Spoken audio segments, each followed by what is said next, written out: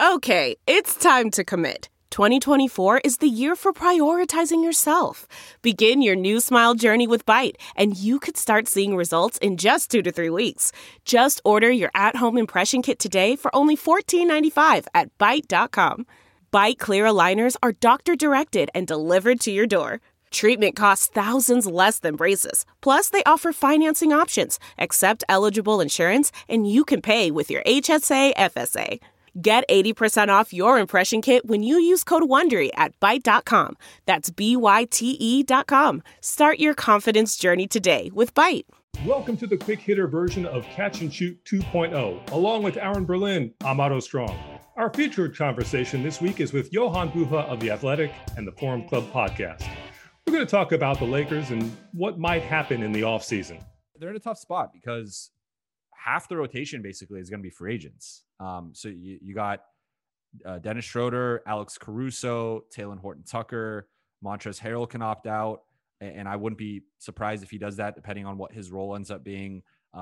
So, right there is 4 of your top 8-9 guys, and a guy in Talen who you're high on didn't end up trading, including in that trade for Kyle Lowry, which I think in retrospect, I would take. I mean, imagine if the Lakers had Kyle Lowry right now, in kind of the spot they'd be in.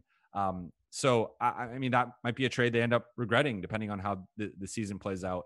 I mean, they're already up against. They're going to be up against the tax. They're not going to have any cap space, even if some of those guys walk. So I think the priorities for them are going to be re-signing Alex Caruso, who I think continues to show he's in that conversation for third most important Laker. Like when he was huge in that Golden State game. He changed the game. What was guarding, pressing up against Steph, forced some turnovers on him, some tough shots late in that game.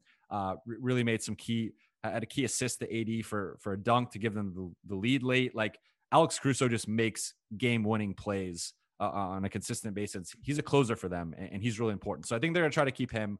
I think they're going to try to keep THT. The one guy that's kind of up in the air to me is Dennis.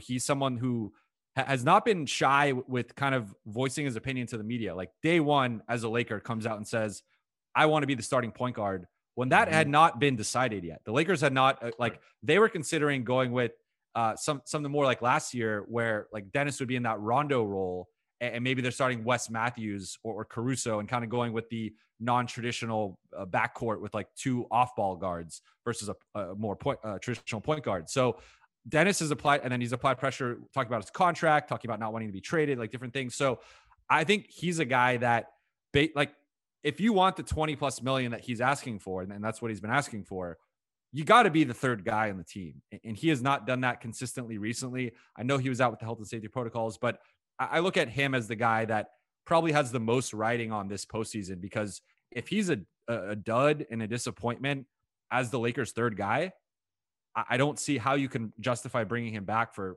20 plus million. Right. So to me, he's a 16 to $18 million a year guy. I don't view him as like 18 plus. I don't love that. So I look at Dennis and Trez as maybe the 2 guys who aren't back next year, depending on how the playoffs go. But yeah, I mean, for the Lakers, they are in an interesting spot. Like, you do still have LeBron and AD. You have some of these younger role players, but you might lose some depth next season. And that's why I really think they got to figure this out, because, you lose this year, you don't know what next year looks like. And we don't know how much time LeBron has, as crazy as that sounds. And he's looking a little human, a little bit. So little bit. I don't know. I don't know. We'll see. But it's fascinating because, they don't have a lot of money to improve. So maybe there's one guy they can find with that mid-level exception this year for $9.5 million, but I don't know if that's a guy that really swings things. So this kind of is the group. And if anything, they're going to probably lose a player or 2 from this group. So yeah. Well, I was just going to say, there's always a saying that, the bill always comes due at the end of a trade, right? Like at some point you're going to feel the effects of it. Is this maybe the Lakers finally feeling the effects of that Anthony Davis trade? It was fine last year when you could kind of plug gaps really fast, but now they're missing some of their younger players and some of the players that they shipped off.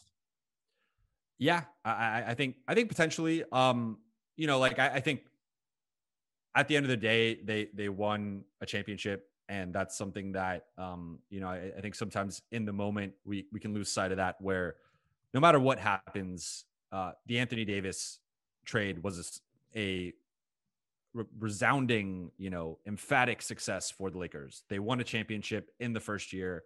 And yes, they were in the bubble and people can kind of pick at that. I actually, I'm more so on the side of, I think it was harder to win a championship in the bubble and being in isolation for basically 100 days and not having fans. And we've seen how not having fans has affected so many teams and players this season. And I think winning under those circumstances, like, you can make the case it was easier. I think you could also make the case it was harder. And I'm more on that side. So I think no matter what happens, like, we can look at certain things and Brandon Ingram and Lonzo and different guys, but like you draft those guys hoping they one day become an Anthony Davis or the sum of its parts can equal an Anthony Davis. And I don't think that's been the case. Right. So I think the Lakers would do that trade 10 out of 10 times. I'd still rather have Anthony Davis than, Ingram, Ball, Hart, and those picks. We'll see 5 years from now what ends up happening with AD. How does the rest of his career play out? Do they get another star to reload around him? But I think he already won them a championship. He was great. He was a big part of that. And I think, that you gotta so, I mean, maybe like they could be in a better spot with some of that depth. But for me, I still you take the championship, you take the superstar player. If you'd like to hear more from Jovan, check out the full version of Catch and Shoot 2.0 from Pure Hoops Media. You can also see the video version of the Catch and Shoot Quick Hitter on the Pure Hoops Media YouTube channel.